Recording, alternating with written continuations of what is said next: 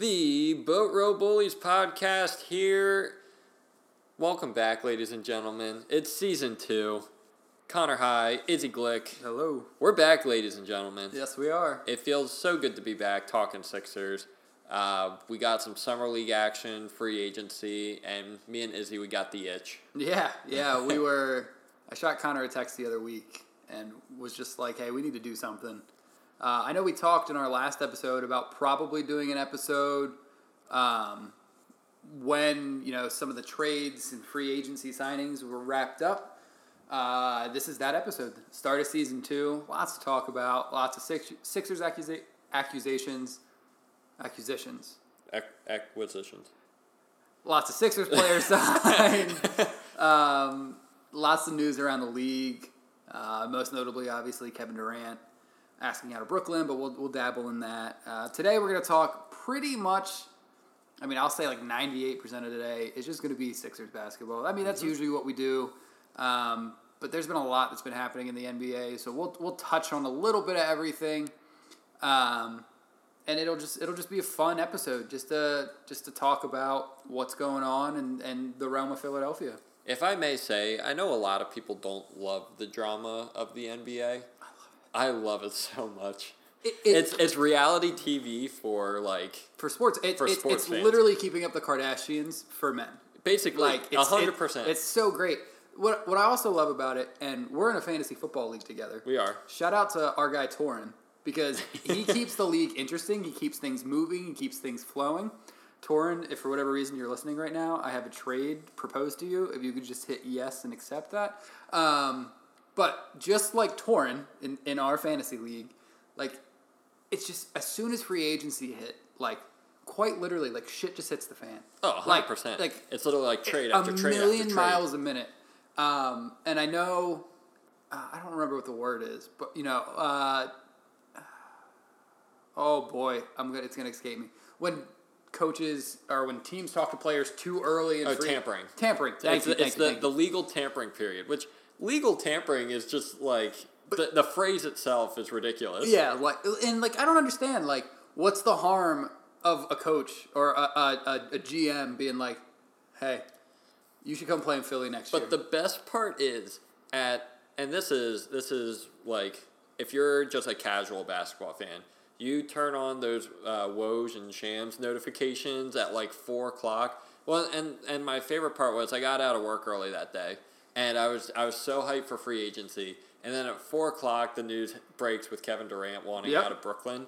And I'm just we're in for a fun free agency. So go ahead. I'm sorry. I was going to say, so it's literally just all the notification, requests to go turned on. Oh, absolutely. And it's almost the best part of the season. And that's what I love about the NBA. It's literally it's year round. It really is. It really is. Besides summer league ball, NBA playoffs you get into, and obviously the regular season, you get, 3/4 of the year is basketball. Mm-hmm. And then that you get a month or two where it's hey, here's a trade, here's free agents. And then you have 2 months where you're man, I miss basketball. And then by the time you really get that itch coming back, it's the season opener. Basketball's back. It is fantastic. I will say, and I know a lot of people will agree with me, I'm sure Connor will, there is not another league in the world like the NBA in terms of the level of play, in terms of the drama, everything that happens in the offseason. We had a crazy NFL offseason. We did, yeah. But it doesn't scratch the surface of what the NBA offseasons are. This is what's crazy is this is just becoming a normal NBA offseason. I know. This star player wants out. This guy wants traded. Oh my gosh, here's a 19-team deal that sends this person there. And it's just madness. It's fun. It's entertaining. As a basketball fan, I love the game, but what makes me love it even more is the entertainment value in it. Yes. It's just, like you said, it's freaking, what month? We're in July. The season doesn't even start till October. And all I'm thinking about is, all right, well, how can the Sixers trade for Kevin Durant? All right, well, how can the Sixers trade for Mikal Bridges and get into a trade if Kevin Durant ends up in Phoenix? This, that, and the other. It literally, quite literally consumes my life. And it's just everything I want it to be and more. And the funny thing is with baseball, okay, so baseball had the lockout.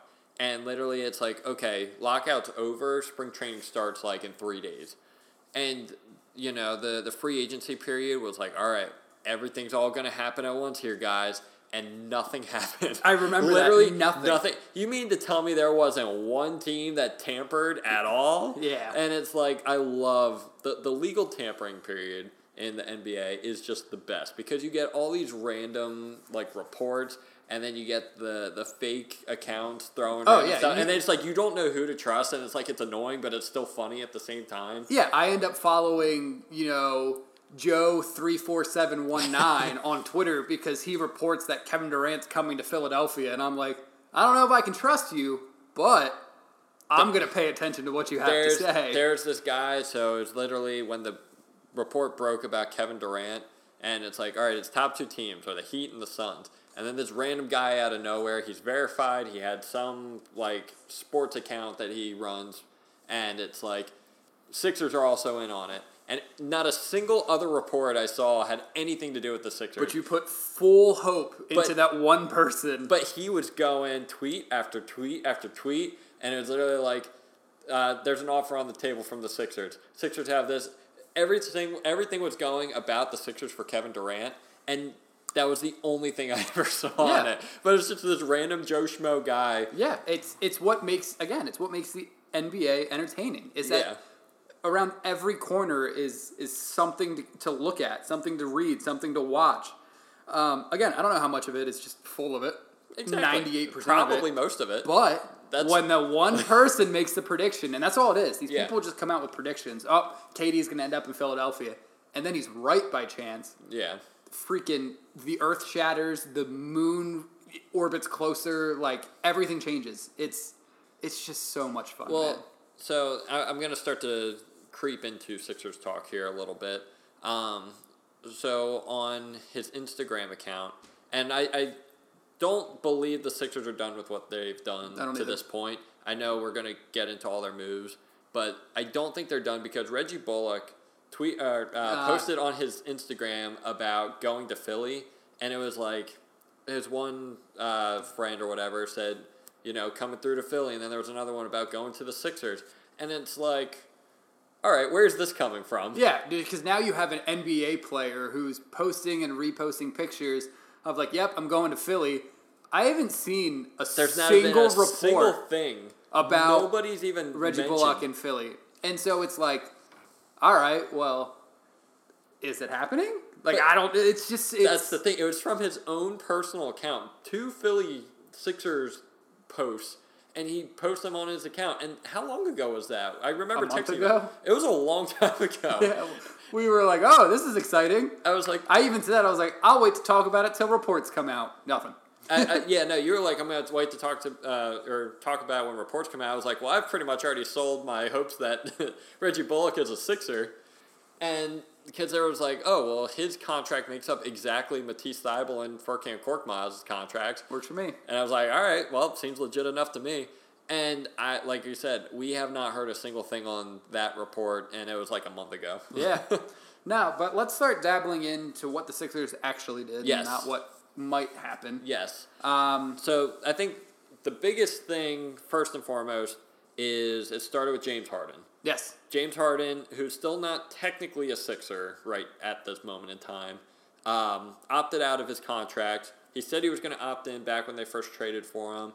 I think we're pretty clear that he's going to be back with the team. Yeah, I mean, I'd give it, if I'm putting a percent on it, I'm 99% sure he's coming back to Philly. Yeah. At this point, like, the only way that he doesn't come back to Philly is if Daryl Morey, burned down his house or something. Yeah, of course. If some relationship goes sour all of a sudden, if him and Joel Embiid all of a sudden butt heads over something stupid. Yeah. But I don't see that being a likely scenario. I don't think that's going to be the case. There's no contract being done at this point. He opted out, and then Shams reported that he was going to be taking at least a $15 million pay cut. Which is huge. Which is big. That is probably the biggest thing of the offseason because that gave them the most flexibility. Yeah. So let's start with the draft because that's mainly where the move started. So you go into draft night, and there were some guys, I was watching the draft, and some were starting to fall a little bit later. And you're going into the draft as the Sixers, and you're like, all right, we need wings. Yeah, and alongside of that, we need wings. But I also think the idea was we need win-now talent. Previous to the draft, I mean, the Sixers obviously made the playoffs, lost in the second round to the Heat. But they're close. Like, the Sixers in general, talking from last year's standpoint, like, they were close. They were close, yeah. You could definitely tell that James Harden still needed some of that chemistry with the team. There were moments where he was, I'll use the word dull. He didn't look like the James Harden that, even like now, I mean, I don't expect 2016 James Harden, but I mean, even like current James Harden, he didn't look there. And I think a lot of that is to do with just, okay, how do you guys play down the stretch? How do you guys do this? How do you guys do that? But yeah. It's like a mix of chemistry, and then I just don't think he was right. I think that hamstring was really bothering him. And it's been really, I'll use the word refreshing to see him have a nice, healthy offseason. We were talking about him and Sam and Tyrese Maxey working out, getting shots up, running practice.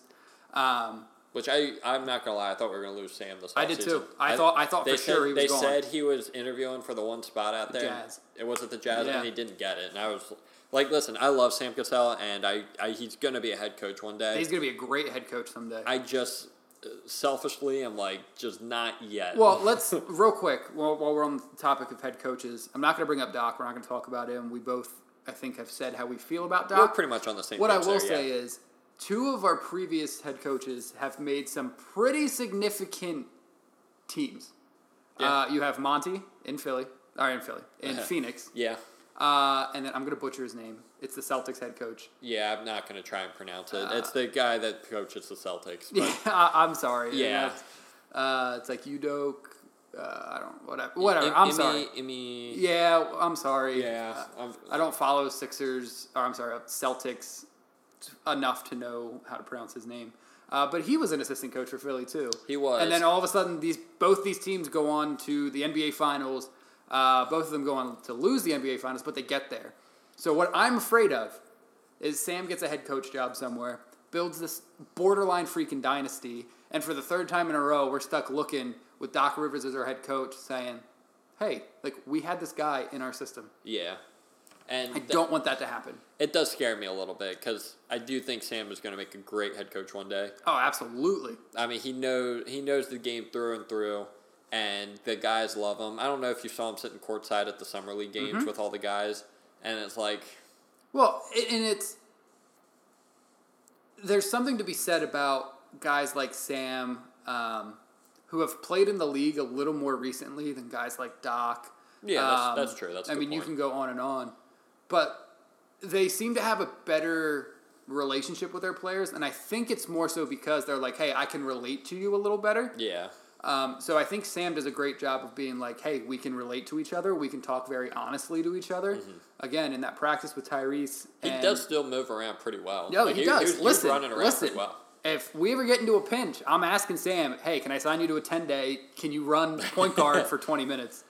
You want to talk about a dog when he was a player? Yeah. But again, just how much Sam is valued. We were talking about that practice. Yeah, workout with Sam, Tyrese Maxey, James Harden. I mean, when you can openly say, James is questioning why they're doing this, Sam looks him in his eyes and says, because you missed, motherfucker. Like, there's a level of respect to that. Yeah. Not just from oh, wow, like, I'm your senior, respect me. But, like, hey, like, I'm your coach, and we have a good enough friendship and a good enough relationship that I can say this to you and know it's not going to drive you out of Philly. Yeah. And I think a lot of guys, especially in the NBA, where it can get a little cutthroat, really respect coaches and trainers, GMs even, who are like that. Yeah. So, again, love Sam. In a perfect world, we kick Doc out of Philly and Sam takes over the team. All right, on to our free agent signings. Yes. So, draft night. Like I was saying, so there's some guys that were kind of slipping into our range there. We had, 21. Or no. 20. I think it was 23. 23. Yeah, we had 20. Yeah, 23, I'm sorry. It was 23. So we had 23. There were some guys that I'm like, all right, it's pretty nice. Draft was dragging a little bit. the NBA draft doesn't quite have the same pizzazz as the NFL draft. Yeah, it wasn't an exciting draft. There were a lot of players that were talked about. Hey, they could move on. This player could get traded. That player could get traded. It was a pretty boring draft night. I would say so. And then we finally get to the Sixers, and I'm like, all right, there's some guys I like here. Let's see what they do. And then it gets announced that the Sixers are trading to the Grizzlies. And it's like, all right, who we getting? And it's like we trade Danny Green and that first-round pick. Obviously, with Danny Green, tore his ACL in the final playoff game. Not going to be back anytime soon, really. Second half of the season, I'd assume, after the All-Star break. Probably. And we get back DeAnthony Melton. And I'm like, okay, I like that. Yeah, that's good. I wasn't too familiar with DeAnthony. I did some research, and the big overall thing I saw a couple things. Thing one was Grizzlies Twitter was very upset about it. Yes. And anytime a fan base gets upset about it, I'm like, okay, so it was a good move. Well, look back at Seth Curry. Yeah. No, yeah. When we traded for Seth Curry, Dallas Twitter was on fire. They were like, I cannot believe we just traded this guy. But so that's the first thing I noticed. And then I start looking into who he is as a player. He's a 6 foot. I have the stats here. I don't remember how tall he is. Yeah, let me 6'4", get my stuff up I think. Here. So he's 6'2". 6'2". He's a point guard, shooting guard. He'll come off your bench. He adds depth, and you're going to see that as the majority of the theme. Is it's just going to add a lot of depth. He was a 3-and-D guy. I forget the percentiles he ranked in defensively. Shot the 3 pretty well for Memphis. He shot 37% last year on 5 attempts a game, which is pretty nice. Yeah, so he's not necessarily your kind of guy that, like, he's not a workhorse. No. He's your guy that's going to come off the bench and give you a spark plug off the bench. When was the last time the Sixers have had that? Lou Will. Yes. Yeah. Like, literally, like, Shake Milton is what they tried to have that. And to be fair, like, we're both high on Shake. We are. I do really like Shake. He kind of got derailed last year. He was battling an injury. But, like, he lit it up when he was, first. Well, what was it? Guy off the bench. 3 years ago, he had that breakout game against the Clippers where he dropped 40, and everyone was like, who the hell is Shake Milton? And we were like, that's our guy. Exactly. Like, and that's when, I mean, personally speaking, that's when I thought, all right, it's Shake's time now. Like, here we go. This was back when I thought, hey, like, maybe there's a chance we slide him into the starting lineup. You get him and Ben Simmons to run this, like, front court. Like, it might work well. Well, then Shake, like, takes over in the starting role when Ben Simmons went out. And you're like, all right, there's something there. And then comes, start of last season, and he's or 2 seasons ago, and he's doing pretty well. And then I think he got hurt, and then he just never really found his footing. And then he had that big game against the Hawks in the playoffs. Yep. And then he was hurt most of last season, and then he kind of showed up every so often in the playoffs, and it was just a rough year for Shake. But now DeAnthony Melton, I'm very excited for because he's the kind of guy, when Ja would get hurt, he would shine the brightest. And I think that's big for the Sixers. Now, they said the knock on Melton is they questioned him in the playoffs a little bit because that's where he struggled. And they said that could also be because he's still very young. He's only 24. Correct. So that could come with time. But, shooting 37.4% from 3, 4.5 rebounds, 2.7 assists. They said he's kind of a menace on defense, a guy that he's got a very long wingspan. Yeah. 6'8" wingspan. He's going to disrupt the passing lanes, which is fantastic because I think the Sixers really thrive off of that. Yes. And they're starting to go towards that defensive-minded set again. Yeah. That they kind of had a little bit a couple years ago. Yep. So I think that's really important. But they said if there's the one thing that I picked up from Memphis Twitter is this guy's a dog. Yeah. Well, and we talked in our last episode about how some of the guys we think the Sixers needed, but outside of naming players, we needed dogs. We needed guys who didn't scare people physically, but who just didn't care. They're going to get after it. Yeah. All they want to do is win. They're going to do whatever it takes to get there. They're going to get heated. They're going to get mad. They're just dogs. And he was the start of, all right, like, quite literally, who let the dogs out? It's like, dog let's season. go. It's dog season. Bring the pound. Because the other moves they've made back that up. Yes, 100%. And who was the one that said that they needed it? It was Joel Embiid. And this is really the first time that I thought you were going to say the BoatRow Bullies podcast. But... Well, both. But BoatRow Bullies said it first, and then Joel Embiid just kind of echoed it. Yeah, he was listening. Yeah. This is really the first time that I can remember in recent memory that Joel made it very clear to the front office that this is what we need. Yeah. Like, this is the kind of guys, this is the kind of team that we need. Well, and they listened. Yeah. I remember with the Ben Simmons drama, Joel came out and said kind of the opposite of what you're saying right now in terms of he told Daryl Morey, hey, do what you will with Ben Simmons. Like, I trust you to make the right decision.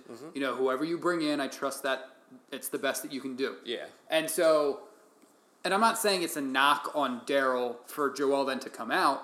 I think it's just Joel saying, like, hey, like, this is what we need. Yeah. And then Daryl listening and saying, all right, yeah, you know, that is what we need. And I think, and I was telling my dad about this when I saw him over the weekend, one of the biggest things that I was saying how we're fortunate enough in Daryl Morey is the fact that Daryl Morey is a player's GM. Yeah. Because there's no shot any of this is happening without James Harden opting out of his contract. But it's that relationship that they have. And Daryl Morey made it very clear the moment that he signed in on, like, when he got to Philly, what was the first thing that he posted? It was him FaceTiming Joel Embiid. Yeah. And Joel Embiid, big smile. And that was kind of the summer when we were like, oh, shoot, Joel might actually leave us. Yeah, yeah. Because of how miserable he seemed the entire year. No, Daryl's done, I mean, fantastic things just since arriving in Philly. Yes. Kind of, I don't want to knock Elton, but kind of fixing some of what Elton Brand was doing, bringing in, Seth Curry for one. Danny Green. Like flipping Al Horford's contract, bringing in Danny Green. You got 2 really good years out of Danny Green. And you got a great, you got a great player in Seth. What was he there for, 2 years? 2.5 years. Yeah. About a year and a half. Yeah. Who then became an important piece in flipping Ben Simmons. But, like, Seth Curry was a big piece in flipping. Like, when you traded Josh Richardson, you got exactly what you needed in Seth Curry. Josh Richardson is not what we needed. No. So that's when the team tried to buy into the defensive mindset too much. Right. And that's when they went to defense, and then the offense struggled. Offense struggled, and they couldn't keep up. I mean, who's that starting lineup? You had Ben Simmons, Josh Richardson, Tobias Harris, Al Horford, Joel Embiid. And the problem with that lineup is your only guy that was willing to actually put up threes was Tobias Harris. Because you didn't want really Joel Embiid camped out around the three-point line. Al Horford never really went out that way. Josh Richardson would go entire halves without putting up a single shot. Yeah. And then obviously we know with Ben Simmons. And to be fair, they were great defensively. They were a very good defensive team, but then it doesn't matter if, we held the Golden State Warriors to 2 points in the entire game, but we only scored 1. That's kind of what it was. Do you remember how much stock they put into Furkan Korkmaz that season? Way too freaking much. It was a lot. We'll touch on him because shout out my man Isaiah Joe because he needs every single minute Furkan. Yeah, we'll get into all that. So, DeAnthony Melton, very excited for him. Yes. He'll probably be the first guard off the bench. I'm assuming so. Probably be, I wouldn't say your 6th man just because of the next guy we signed. So you get the report, Harden opts out and is like, okay, I'm going to work with Philly to create some cap flexibility. And then you hear all these reports, PJ Tucker opts out of his contract, and you're like, well, Joel Embiid had said that he wanted a guy like PJ Tucker, so let's go get PJ Tucker. And if I remember correctly on a certain podcast, who is the one that said that they wanted PJ Tucker and thought that would probably be the perfect fit for their offseason? Listen, I still have the notes in my phone. That would be the BoatRow Bullies podcast. That'd be exactly it. Was very excited. I texted you when he signed, and I was like, I'm very glad we were right about one player. I mean, we listed a couple players. I I think we had the same idea and mindset. We had the right idea. We were looking for wings, which they did get. I think the biggest name we were going for was T.J. Warren. Yes. And he ended up going to Brooklyn, which is fine. I just don't think they're necessarily done yet. I mean, they got Daniel House, which we'll touch on a little bit. But that he kind of fills that like athletic shooting wing.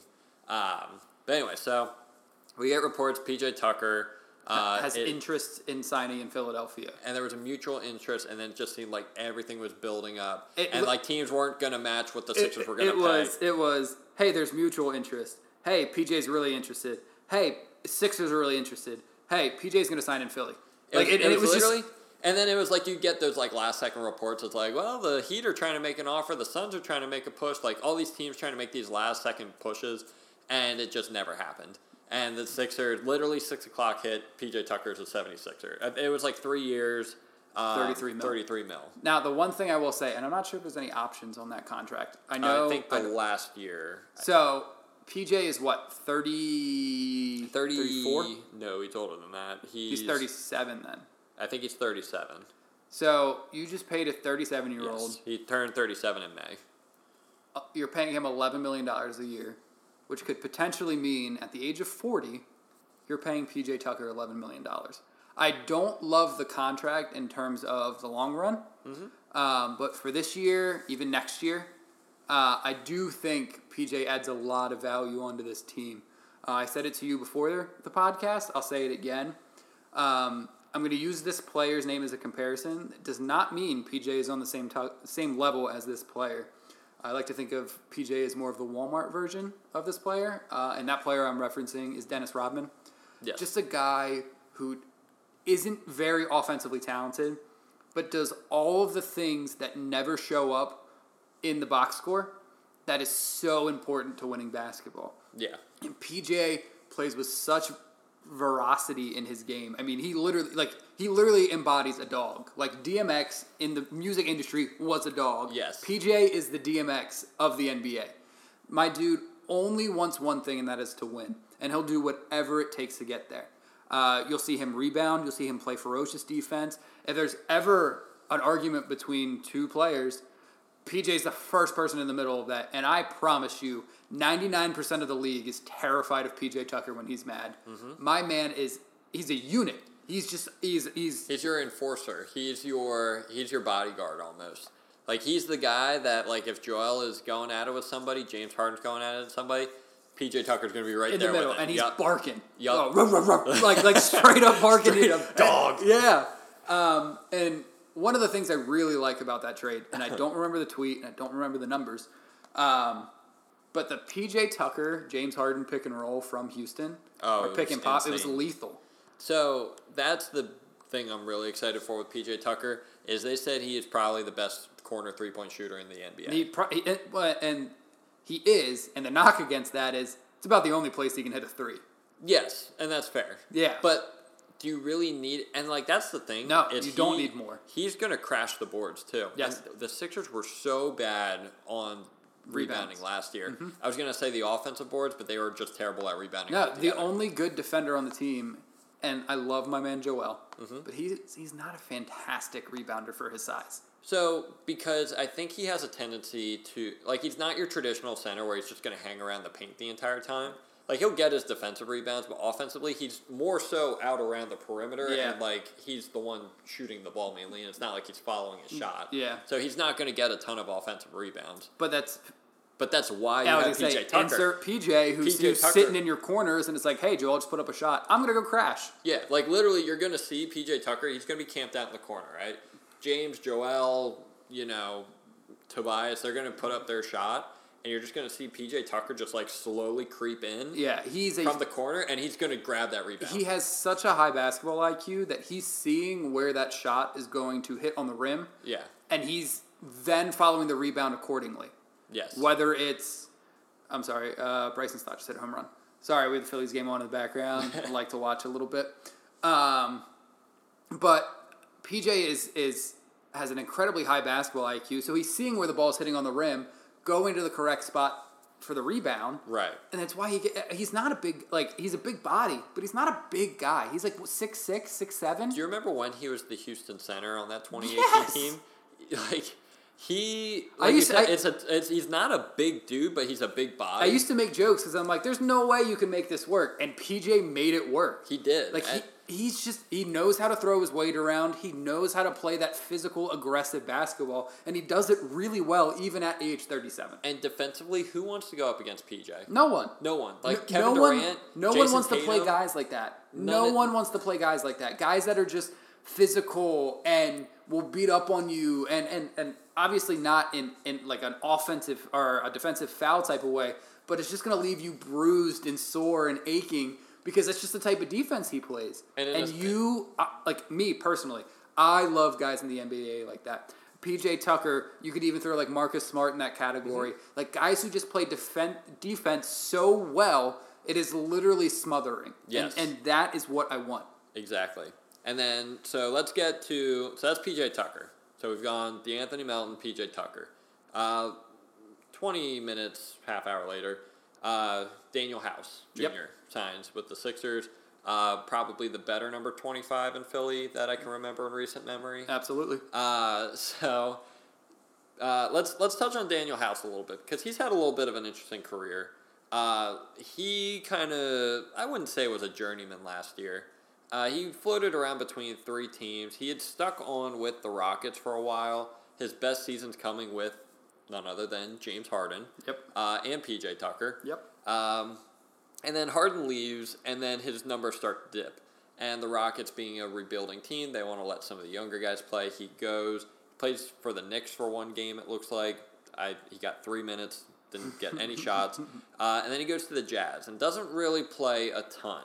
Now, the interesting note on Daniel House there with the Jazz is Daniel House took more of a role in the playoffs, actually. So they said, like, he actually caught on really strong. It was actually getting more minutes and actually starting minutes with the Jazz. For a guy that only played 25 games, the back half of the 25 games, he was averaging almost 20 minutes a game, which, again, for a guy who has to learn your system and has to learn how to play basketball the way you want him to play basketball is really impressive to be able to go in and adapt to how they want you to play. But again, his best season came when he was playing with James Harden.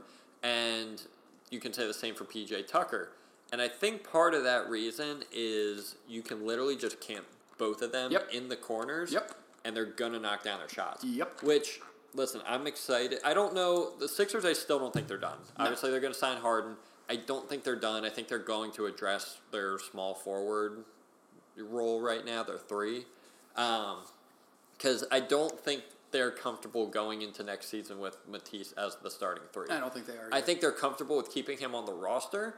I don't think they're comfortable with keeping him as the starting three like he did last year because you saw too often that it was a 4-on-5 matchup on offense. I have watched a lot of Sixers basketball. Yep. I can't tell you the last time, and I love Matisse, I really do, but I can't tell you the last time I saw a player struggle so much offensively. And not just for the sake of, he's in a slump, but for the sake of, he doesn't have an offensive game. He will get up his three-point shots, and it is really is he even, I'm going to look up his three-point percentage, but I think he's like below 30%. Well, and so one of the nice things with Utah was all about pace and space. And Utah is very good at open threes. Yes. Like that was their forte. It's a lot of run and gun, let's get some threes up. And the fact that Daniel House thrived in that role towards the end of last season and in the playoffs gives me a lot of hope. Yeah. Because I think that's where he's going to thrive in Philly. Yeah. And I don't think he's going to be the starting three to open the season, but I think he could potentially get there.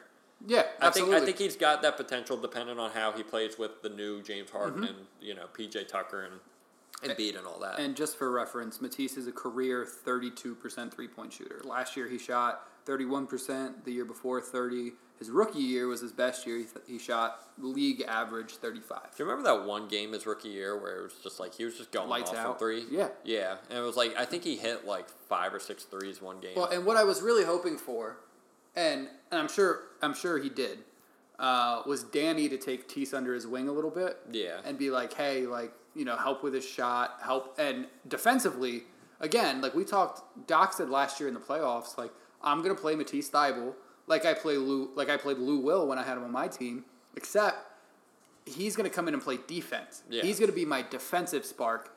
And so I remember Doc saying that Tease needs to play defense like Lou Will came in and played offense. Yeah. Which makes a lot of sense, but it doesn't work because you then, like you said, so many times it's 4-on-5 basketball where all Matisse does is stands in the dunker spot, which doesn't work because you have Joel down low, you have James Harden trying to do his thing, and you can't put him out there for three because they're not guarding him.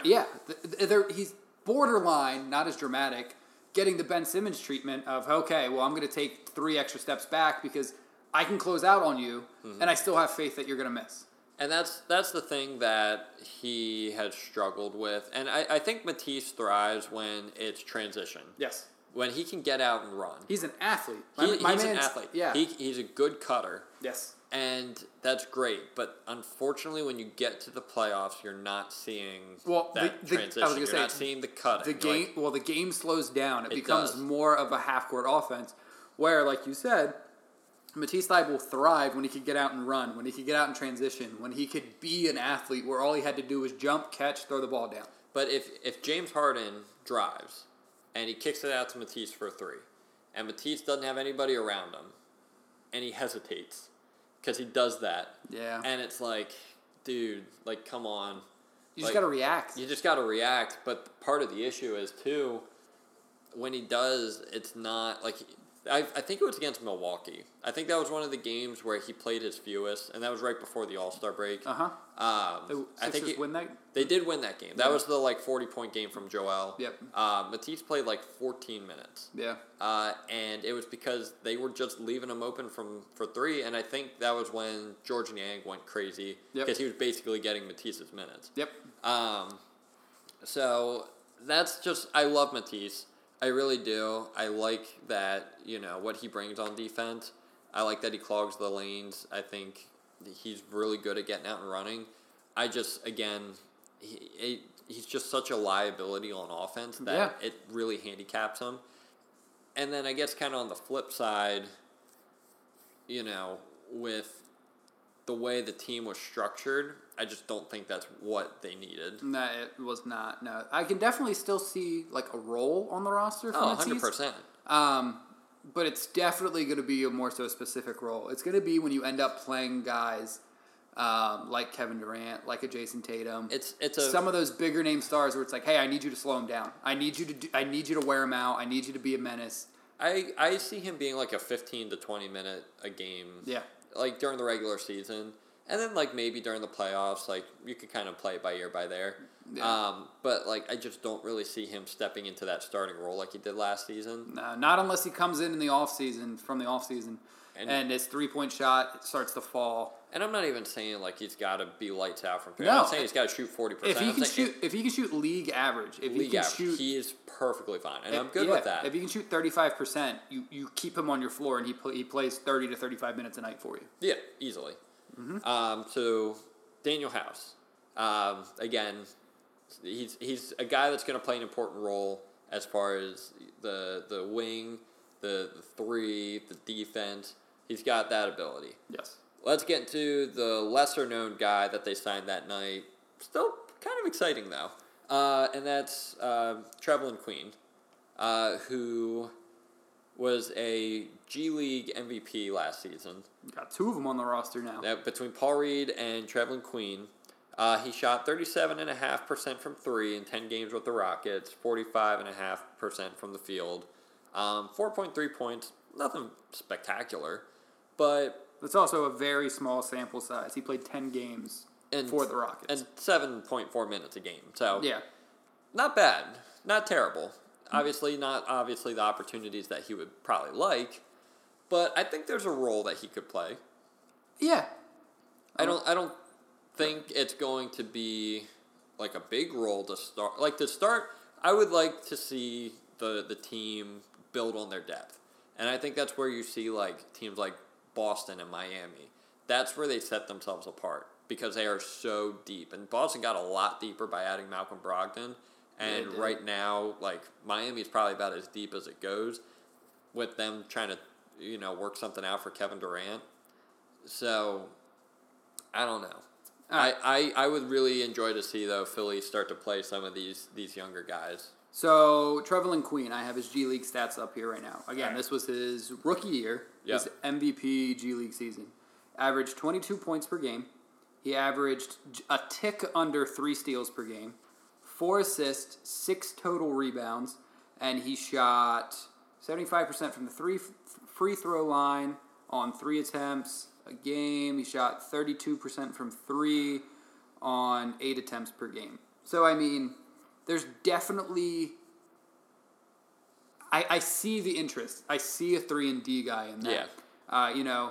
He's comfortable taking the 3. He took 8 a game in the G League. You hope you can see that 3-point percentage jump a little bit. Again, 35, 36. Obviously, you start getting into like the 38. You start getting really excited about guys like this. But, I mean, 3 steals a game. He's 6'6". I mean, again, I see why the interest was there. Right. They didn't sign him to a huge deal. I think they gave him... I think it was 2 years. Let me pull up his contract here. I think it was like a 2-year deal. Actually, I don't know if you were watching. Yeah, it was 2 years, about $3.5 million. Yeah, and you with guys like that where it's like, hey, you have potential. Let's see if this pans out. What if all of a sudden, the first half of the season they give him the minutes and he averages, 12 points per game, but he's shooting 40% from 3 and he can maintain that. Now all of a sudden that's a guy you want to play on your team. I don't know if you heard about his contract situation when I was watching the one broadcast the other day when they were in Las Vegas, and it was kind of funny because they had said about he was on a ship when his deal signed, and he told his agent, he's like, listen, I'm not going to have connection, like phone connection. So he's like, if you see a good deal for me, like take it. And his agent got this deal from Philly, and he was like blowing up his phone. He was like, I can't get a hold of him. So they're like, he's like, I just kind of went for it. And he told Queen as soon as he got back, he's like, listen, you got to deal with the Sixers for this match. And Queen was like ecstatic. He's like, this is awesome. Yeah, I mean, I'd be pretty ecstatic to find out I'm coming into $3.5 million. But it was just kind of funny. It's like take a deal if it's good for me. And it was literally just all up to his agent at that point. Yeah, and they signed him to a 2-way deal? I don't think so. Do you think it's roster spot? I don't think it was a two-way deal. They used they have their 2-way deals on Charlie Brown Jr. and Julian Champagne. Champagne. So yeah, I'm excited for Queen. Those are probably the 3 biggest moves that they've made. Mm-hmm. But you look at their contracts, and again, none of that is possible without James Harden taking the pay cut. No, like they signed PJ with that mid-level exception. Yep. And then they signed House with another one of those exceptions. Yeah. I mean, none of that is at all possible without James Harden saying, hey, you know what? I won a championship. And I'm sure you saw Twitter when that happened, because every single reporter on Twitter was like, this is borderline unheard of, taking this much money off. Because it was right at the same time, Russell Westbrook and Kyrie Irving. Yep. And Irving was like, there are all these reports how Irving wants out of Brooklyn. And then it's like, you know what, I'm opting into my contract. And everybody's like, okay, well, that was random. Yep. And then Russell Westbrook opts in on $47 million. And Bradley Beal opts out of his contract. Well, and then signs a Supermax deal. Which, by the way, Bradley Beal, I'm so over Bradley Beal reports. I just want to go where I can win. Just kidding. I'm going to take $270 million. Listen, I love guys that stick with their teams through and through. The thing that irks me about Bradley Beal is he contradicts himself. He's like, I want to win. I want to go to the best place where I have a chance to win. They'll be like, are you 100% set on Washington? And he'll be like, I don't know. Where like guys like Damian Lillard are like, no, like, I'm staying in Portland. Staying in Portland. There was the closest was last summer when they were at the Olympics, and Dame was like, I'm not loving the direction the franchise is going, and that's when all the Sixers fans were like, Tyrese Maxey, first round pick, like let's get this going. Ben Simmons. Here you go. Yep, and then it never really materialized because Dame was like, yeah, like I'm good with Portland. But it's always Bradley Beal. Bradley Beal is always in the middle of these trade reports. Always. Every single time. And it's like, Bradley, what do you think about getting traded? He's like, I wouldn't mind it. And then it's like, here's a bunch of money. It's like, sold, staying in Washington. Now, again, I can't blame him for taking. I think it was like $270 million. It was a lot. It's a lot of money. I think it's actually one of the richest contracts in NBA history. It is. Well, that's all you're going to see from now on. Richer. But like, it's very well deserved. Let me start by saying it is. Bradley's a very good player. Again, what just irks me about it is that he just never. He contradicts himself every time he speaks to reports about, hey, do you want to get traded? Well, yeah, I wouldn't mind it. Hey, are you coming back to Washington? Well, I want to go somewhere where I can win. You're not going to win in Washington, and he knows it. I don't even know who's on that team anymore. Like, the Bradley Beal. It's Bradley Beal. Oh, they have Porzingis now. Oh, yeah. I forgot they traded for him last season. Fantastic. Like, but I mean, that's a whole different. Yeah, so I don't know. No, Bradley, if you're listening, come to Philly, but take a discount. But yeah, so I don't even remember what direction we were going with I don't either. We were talking I just kind of went on a rant about Bradley Beal. Yeah, I mean, it happens. But we were starting to talk about Trevelyan. We were talking about Queen, yeah, but I think we started to get into Senor Champagne. Oh, that's right. Yes. Champagne. Julian, yes.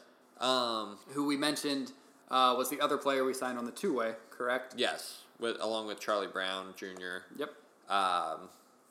So I'll read you his stats real quick. So he is a rookie, so he doesn't have any NBA experience. He played at St. John's, played in the Big East. So I'll read you his career averages, and again, I'll explain to you why I think the Sixers liked this guy. First of all, he is a guard. Point guard, shooting guard, fantastic. He's cool. 6'8", 220. He's a big guard. Yeah. And I love big guards. I love those big body guards. That's why I was so high on Ben Simmons. It's why Magic is one of my favorite players ever. Even guys like Luka, who are just bigger bodies. Yeah. But he averaged in 3 seasons, he averaged 16 points a game. He averaged a block. He averaged a steal and a half. Only averaged 1.4 assists. It looks like he was more used as the source of scoring rather than the facilitator. Yeah. He averaged just about 7 rebounds, which for a guy 6'8", I would hope you'd average 7. He shot career 81% from the free throw line, career 34% shooter from 3. That number is a little worrisome just for the fact that the NBA three-point line, I think it's like 3 feet deeper. Yeah. So 34, 35% will round up and be nice.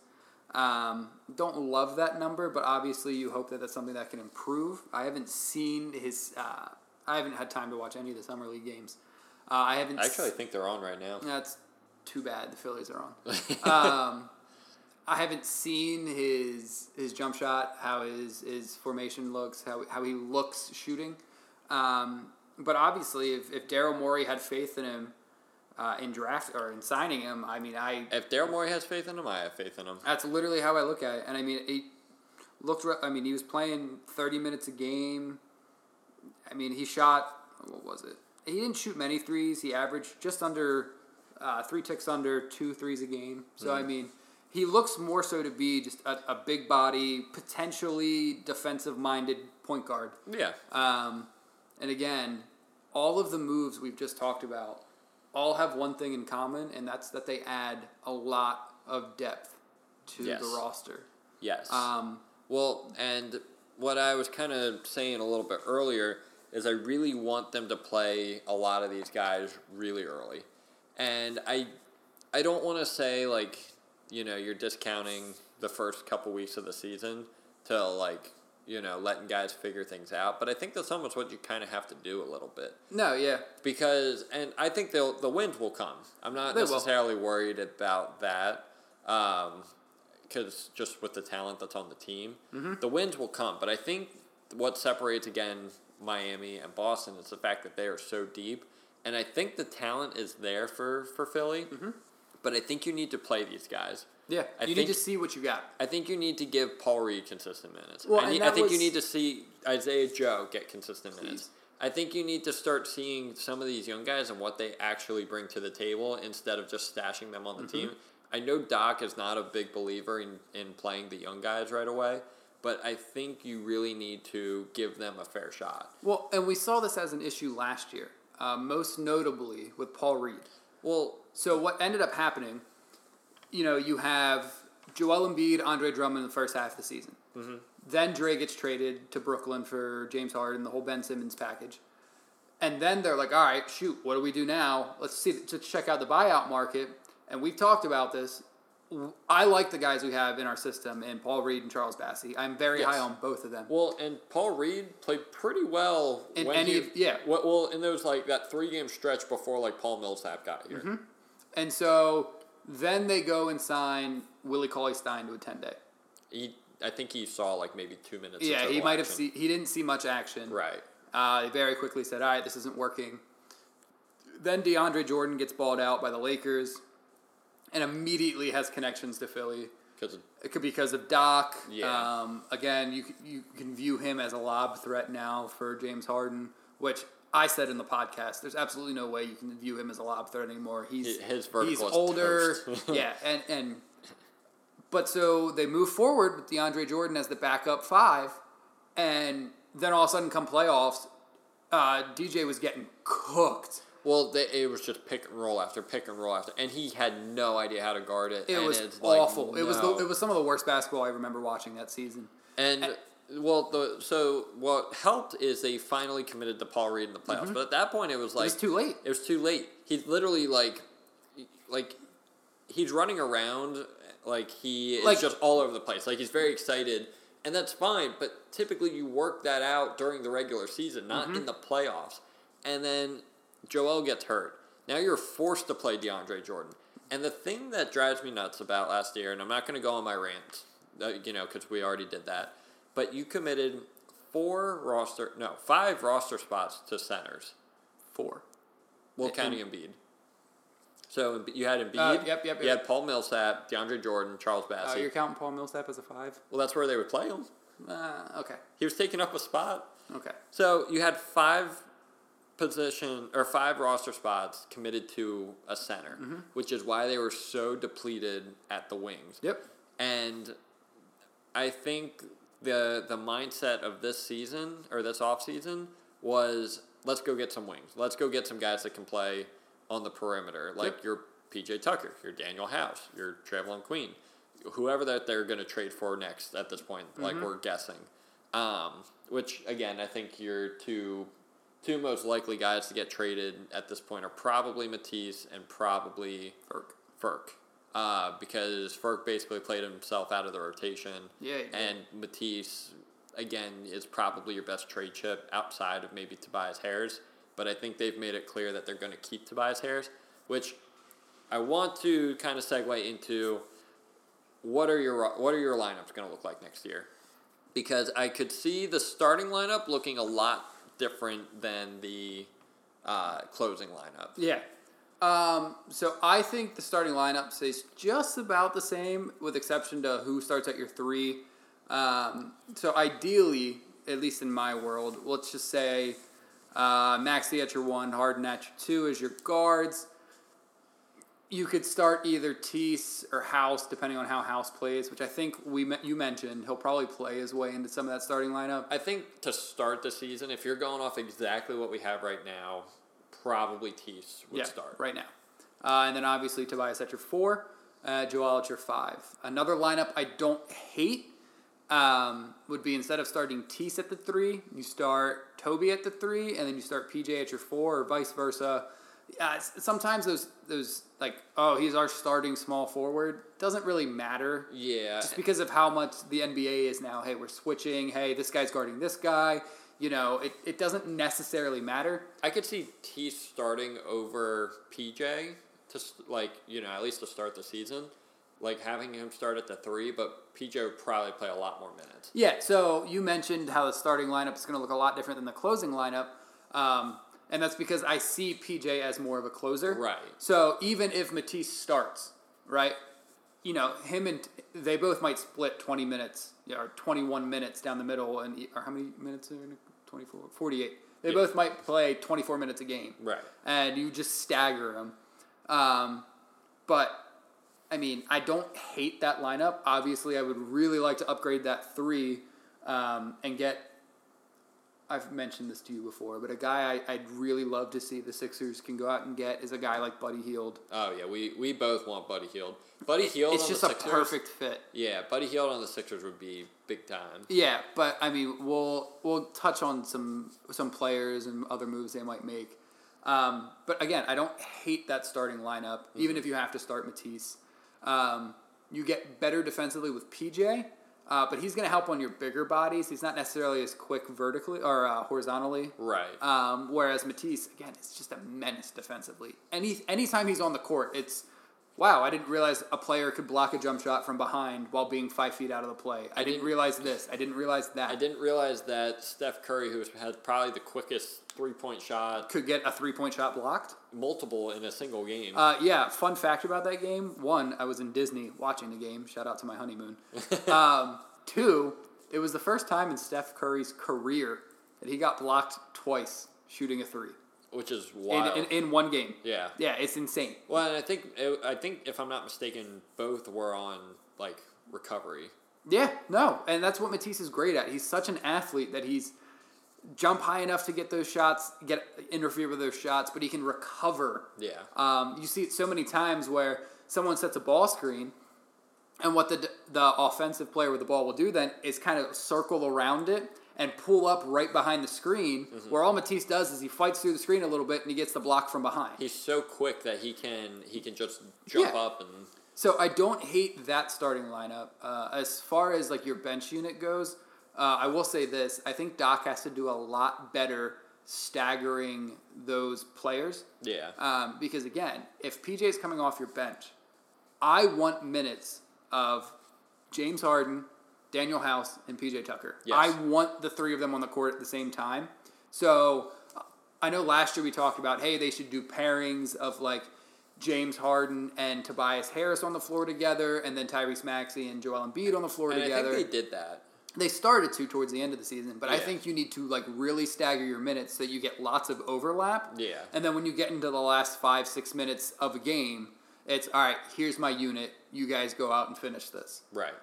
Because there's so many possibilities that a staggered lineup could do. Again, you could run a lineup at one point of 4 of your 5 players are coming off your bench in PJ Tucker, in George Niang, in Daniel House, in Paul Reed, and then you run James Harden as your starting point guard, and I'm like, hey, you know what? That's probably still a better lineup than half the teams in the NBA. And it's much better than what we had last season. Well, and the versatility you get with that lineup is just insane. Yeah. Obviously, you have your lob threat, a true lob threat in Paul Reed, who, again, if PJ Tucker takes him under his wing a bit, says, hey, you got dog in you, I'm going to bring it out. Yeah.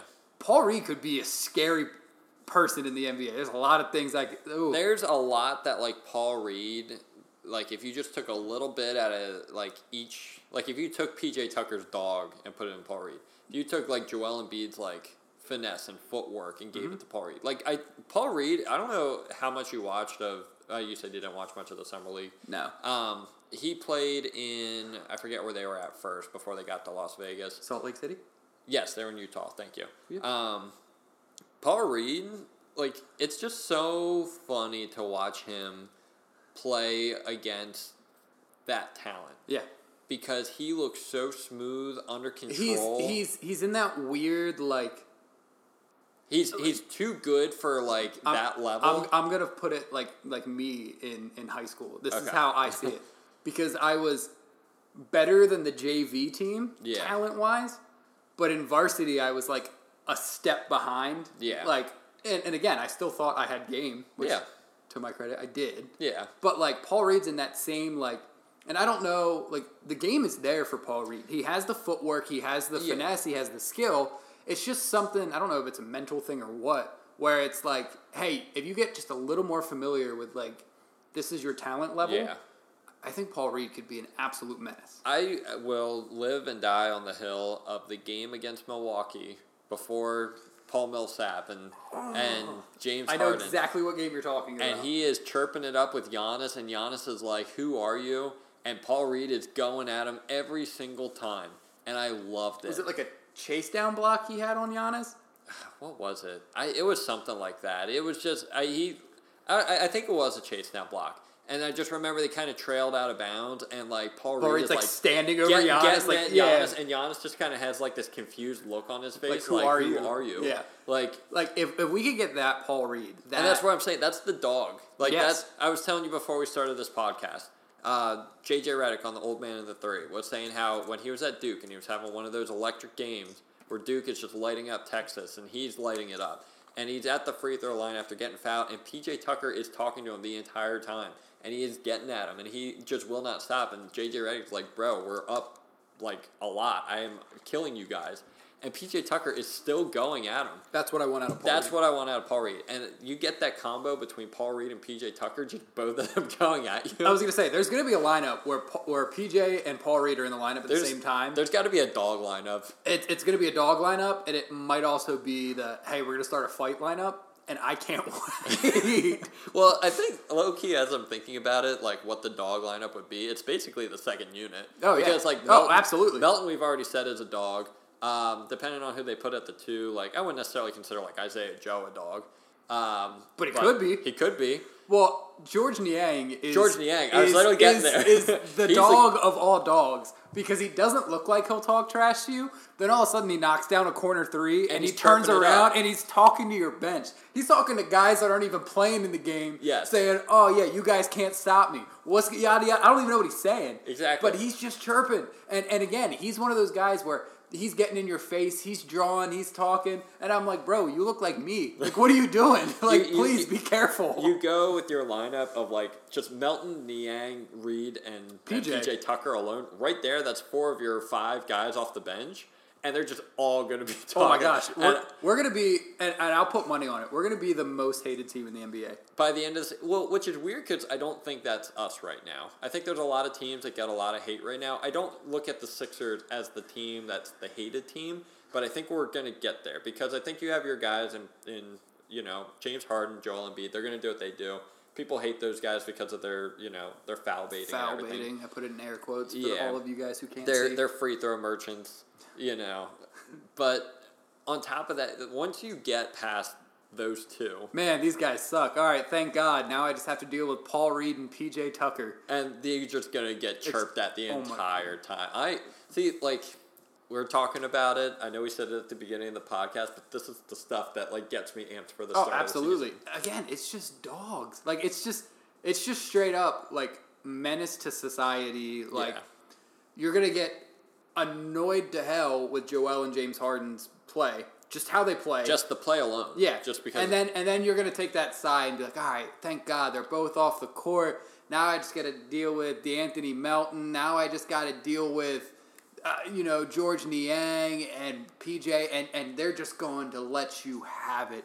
And what I actually really like from a, like, play standpoint is, and we've talked about this every year with the Sixers bench, but I have a lot of faith in this second unit being that unit that can say, hey, we have a 10-point lead right now. By the time our starters come back in, it's either still going to be 10 or it's going to be 12, 13. We're going to be up. Well, that was the biggest thing that I said in the playoffs, just by how much we've struggled with once Joel goes off the floor.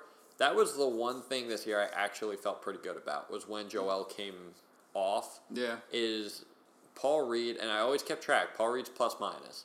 It was always about even. Yeah, and that's all you need. That's all you need. And that's really the first time that I remember in the playoffs watching the Sixers and being like, that wasn't a total disaster. Now, obviously... Well, we had that with Dre, too. I mean, I'm on record saying that Andre Drummond was the best backup Joel's ever had. Well, and the thing is, too, with that is there was interest in bringing Dre back, but I think he got $6 million from Chicago, and I just don't think we were going to match that. And that's fine. I think the Sixers, I think that was the question I posed on the last podcast. Like, are you going to look towards a veteran like Andre Drummond, or are you going to see what you have in Bassey and Reed?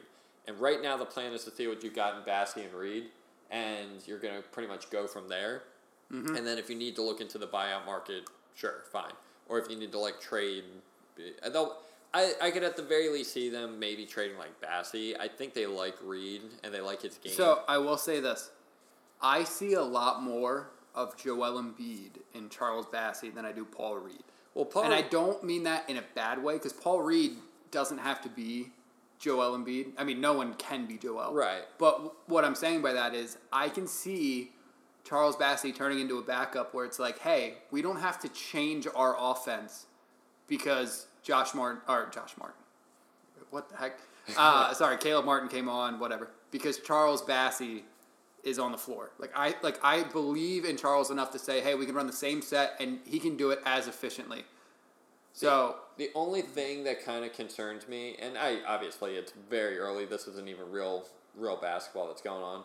Charles Bassey hasn't really stood out in this here. Like, I can look at Paul Reed and was like, all right, Paul Reed is definitely playing above what is the competition. And Charles Bassey had those games last year. Like, he played well in the G League.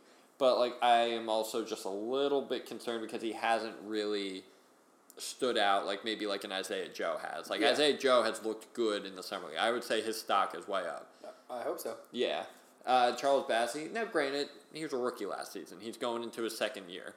I just haven't really seen the jump.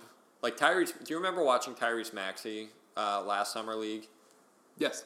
Tyrese Maxey looked well above everybody. Yeah. Like, I think there were games, like, he was putting up like 20 points a game easy. Yeah. In the summer league last year, and then they were like, all right, you're done. Mm-hmm. Yeah, you were looking at him saying, hey, all right, he's playing head and shoulders above his competition level. Yeah. So I think that's the thing that I'm kind of looking for with some of these, like the second and third year guys with the summer league. Well, I guess mainly second. But, I don't know, I guess second and third with Isaiah Joe. Like I said, Isaiah Joe's looked good, and I'm happy with that, and I would like to see Isaiah Joe. I mean, we've always said on the podcast how we think he's going to have a bigger role, and we hope he has a bigger role. He definitely needs to have a bigger role than Furkan Korkmaz. But, yeah, we'll see. I'm keeping some tabs on some guys in the summer league, like Charlie Brown Jr., hasn't really stood out the way that I would kind of hope. Yeah. He's another guy that could potentially transform his game into a 3-and-D player. He's just another one of those guys that doesn't have an offensive game. Yeah. Like, defensively, yes, he's very athletic. He's not as good defensively as, like, say, Tease, but he's pretty good defensively. Mm-hmm. Offensively, there's just not much there. No. Not yet. Yeah. And, again, he's still very young, but it's not developed just yet for him. So, by the way, this is random as we're getting to the end of the episode. So, Kendall Jenner and Devin Booker broke up. This is going to be very random. I did not know that. Okay, so they broke up. And I forget who it was, but somebody posted the odds of, like, who was going to be the next Kendall Jenner boyfriend. Funny enough, Furkan Korkmaz was on the list. Let's go. He had like the fourth best odds. Get him the hell out of Philly. It was some pretty decent names, like NBA wise, and then Furkan Korkmaz was in there, and it was like, what? Love that for him. I do love that for him. He drives me nuts on the court, but I do love that for him. Go off, King. So yeah, Burble. Yeah. Let's burble it up. I know we probably haven't even prepared our burbles yet. Do you have a burble? No, but I could probably find one. I hope we don't pick the same one. We haven't yet. That's true. All right, let's see here. If you're listening for the first time and you don't know our burble, it's basically our Podle or Wordle, where we, pull up old-time Sixers from our generation or generations before. Yeah, we try and go, like, trust the process Sixers. Who's that? Sorry, we have the G League game on, and we're just looking. Oh, it's Queen. Hey, let's go. Yeah. That's our guy. All right, let's take a look here. I don't want to go too old school. Yeah, we try and keep it. I'm not gonna say like. I mean, you guys will see who we pick, and you'll understand our era. I don't think I've done this guy before. I think I have mine. I was a big fan of him when he played. I think I have mine. All right, you want to go first? All right, yep. Go ahead. Oh, you want me to give you questions? Give me the questions first. Yeah. All right. Give me the year he was drafted. Alrighty. 01. Oh wow, we're going way back. Way back. He was first round draft pick, 5th overall. By the Sixers? Nope. Okay. 2001, first round pick. What year did he play for the Sixers? Let me find it. Hold on. Immediately, my brain goes to like Kyle Korver and Lou Williams, but they were both drafted by the Sixers. I played for Philly from 2012 to 2015. 2012 to 2015. Oh, wow. So he was pretty old at that point. Yeah, tail end of his career. Yeah. Is it Gerald Henderson? Nope. I do like that guess, though. Thank you.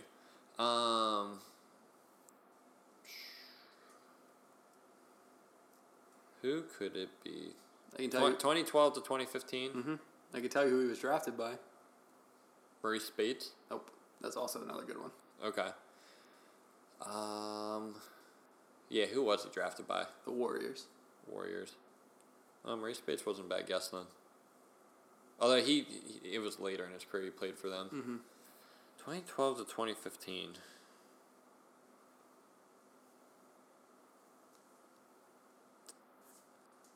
Maybe this will help. Hold on. That's a tricky one because I'm trying to think of those process teams. It wasn't Elton Brand. Mm-mm. It was much sooner. 2002 and 2003 NBA Slam Dunk Contest winner. Oh, Jason Richardson. Yes, sir. That's a good one. I like that.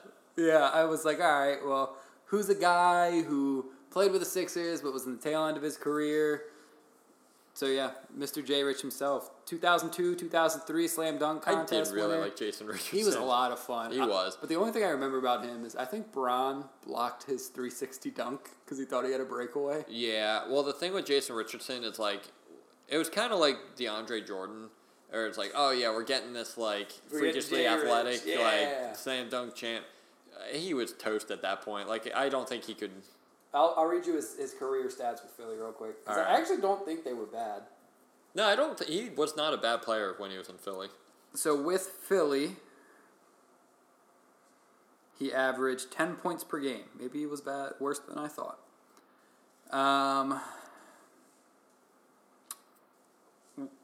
Barely 2 assists, barely 4 rebounds. Oh, God. That was very wrong. I remember Jay Rich so differently. Well, you know, it's funny. The guy that I pulled up, like, I remember him... Well, okay, I used him a lot on 2K, and I remember using him, like... KJ McDaniels. No, it's not KJ. Good guess, though. I remember using him a lot because, like, he was just lethal from the mid-range. And I'm looking at his total games played in his NBA career, and I don't remember it being this few. All right, what year was he drafted? He was drafted in 2011. He was a second-round pick, 50th overall. By the Sixers? By the Sixers. Philly school. He went to Philly school? Mm-hmm. That doesn't help me at all. I'm so bad with college athletes. Temple. It probably still doesn't help. Still does not help me.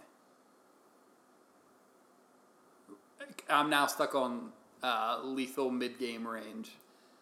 In 2K. Yes. He was with Philly from 2011 to 2013 and then was traded in 2013. Where did he get traded to? Indiana. Oh, it's Danny Granger, isn't it? No, he was before. He was before. He was Indiana before that. Yeah. And it's not Thaddeus Young either. Huh? It's not Thaddeus Young either.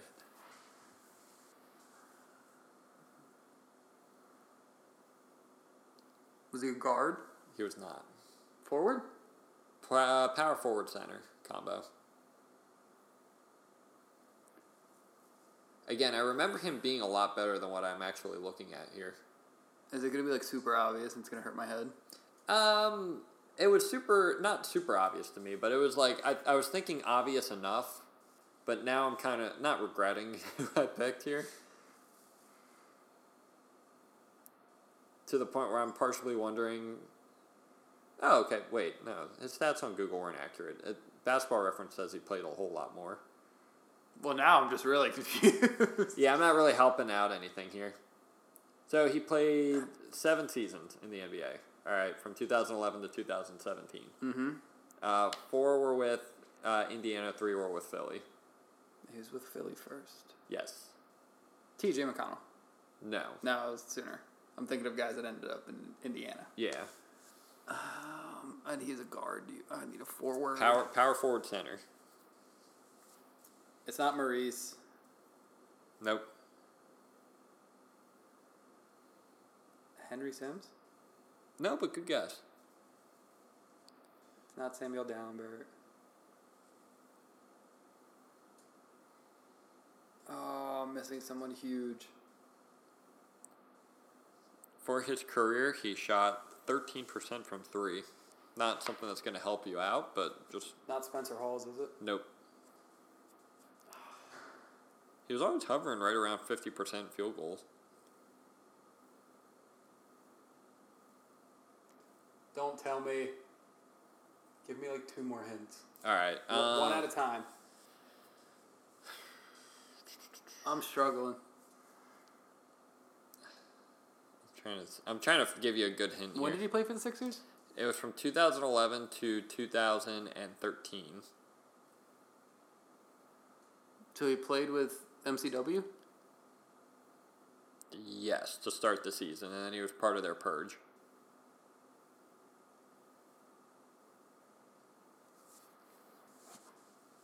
Who was that starting? I don't think he was... Was he starting on that? No, I don't think he was starting on that team. I'm just trying to think who was on that team.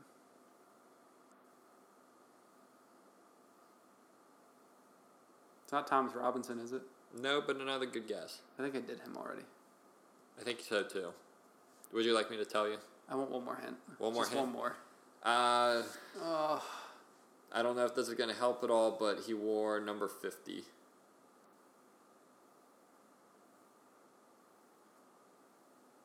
Lavoy Allen.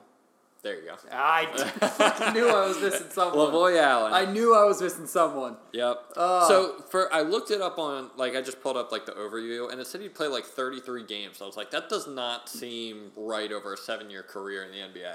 And then I went on to Basketball Reference, and it was, like, 388. Yeah, I was like, that's a little better. Yeah. Now, Lavoy did have a lethal mid-range game. I do remember. It hurt my head because I think lethal mid-range game, my guy was always... Gerald Green was a cheat code. Yes. And so that's where my head went. So then I went to KJ. Yeah. And then I was like, well, I'm out. Yeah. I mean, I probably didn't help by starting with that. Well, and I knew, like, when I said Henry Sims, I was like, there's another forward that played with him that I'm missing that I can't think of. I don't know why number 50 triggered it. It really didn't. I just was thinking. Well, the biggest thing with Lavoy Allen was everybody made a big deal with the fact that he went to Temple and Philly drafted him. Yeah. That was my big... Because he was a four-year starter at Temple. So that was probably my biggest thing with him.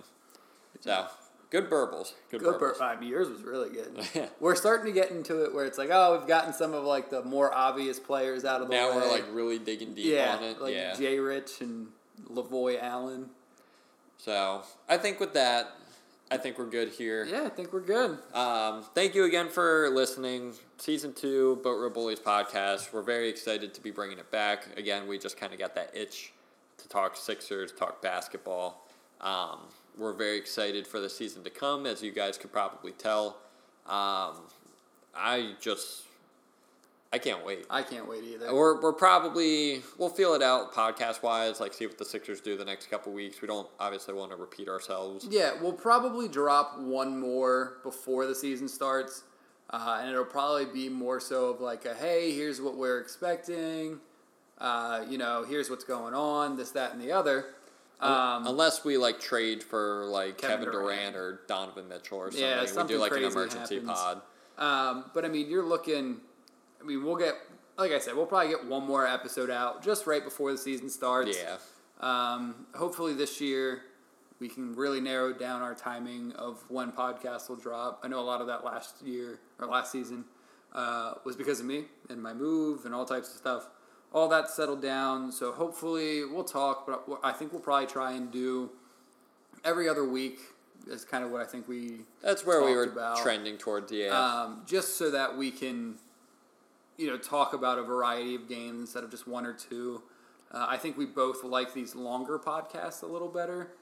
We do typically hover right around an hour 20. Yeah. If we could, and I'm sure we could. Hover closer to like 45 to an hour would probably be a little bit easier, but now I'm just getting nitpicky and just kind of just talking. But it's the first time we've been back in a while. We can talk a little. Listen, we're excited. I could spit 40 more minutes of information at you, which you'd have no idea needing to know. Easy. But yeah, we're really excited to be back. Really excited for you to be listening. Thank you, first of all, if you tuned into Season 1. Season 2, we're looking to get bigger and better, and just trying to have a lot of fun, engaging with people on Twitter, and just living and breathing Sixers basketball. You already know what's good. This has been the BoatRow Bullies Podcast. Connor High, Izzy Glick signing off. We'll see you. See you next time.